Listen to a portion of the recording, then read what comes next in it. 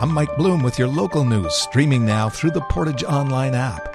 After a 10-year hiatus, the Portage la Prairie Rotary Club brought back Lobster Fest this past weekend. The Saturday night event was attended by just under 200 people and created quite the buzz with its lively atmosphere. Sherry Palmer's the president of the club and says the event went off well. Rotary did Lobster Fest regularly up until about 10 years ago, and then we've had a lapse, but hopefully we plan on continuing it. Everybody is really happy with it, and the energy in the room is great, and it's lobster with melted butter. What could be better? Looking forward, Palmer hinted at the possibility of making Lobster Fest a regular occurrence, possibly every 2 years to keep things exciting. While the number of permits the city has approved this past year has only risen a bit, their value has grown quite dramatically. In the Portage la Prairie Planning District's combined September totals, which includes both the city and rural municipalities permits, 23 were handed out, valued at $11,349,000. Year to date, there have been 213 permits worth $82,039,000. In 2022 year-to-date, there were 208 permits, but they amounted to almost $55 million. The most valuable permit category in September was commercial repairs, with 4 permits valued at over $5 million.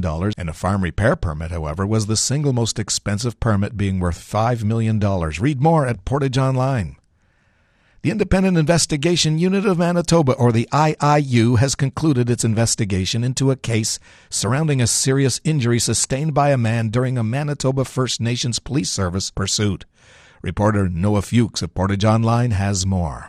The Manitoba First Nations Police Service say that on July 18, 2021, they notified the Independent Investigation Unit of Manitoba of an incident that took place on September 21, 2019. According to the notification, Long Plain First Nation officers were pursuing a vehicle when it was involved in a collision. A male suspect reportedly attempted to escape the scene but was apprehended. During his arrest, force was used to subdue him. Following his arrest, he was transported to the Portage District General Hospital, where he was treated for a lip laceration, pain in the chest area, and then he was released into custody.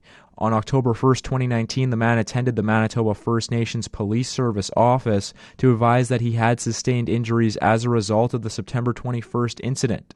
Medical records indicate that on September 21st, he was treated for a lip laceration, and then on September 23rd, he was treated for a collapsed lung and broken rib. As a broken rib is defined as a serious injury under the IIU regulations, the IIU assumed responsibility for this mandatory investigation, and investigators were assigned. The decision made by the civilian director was based on evidence and material facts, and after due consideration of the circumstance, it was determined that the actions taken by the subject officer were justified and reasonable, and that there were no reasonable grounds to support charges laid against them. From the Portage Online newsroom, I'm Noah Fuchs. Stay informed and entertained on the go. Download our Portage Online app. Today's mainly cloudy, chance of showers. Wind will get high from the west with a high of 9. Tonight, cloudy. That chance of showers continues early this evening, and then it'll become partly cloudy.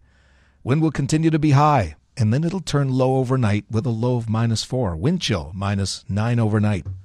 Tomorrow sunny, high of 2. Wind chill will be -9 in the morning, and then increasing cloudiness tomorrow night, low of -5. Wednesday's clearing with a high of 0. Wednesday night clear and low of -14. Around the region, Brandon's partly cloudy and 1. Winnipeg's mostly cloudy and 7, and here in Portage it's partly cloudy, with humidity 79% and the temperature 6. Sun or storm, find the area's official forecast through the Portage Online app. I'm Mike Bloom.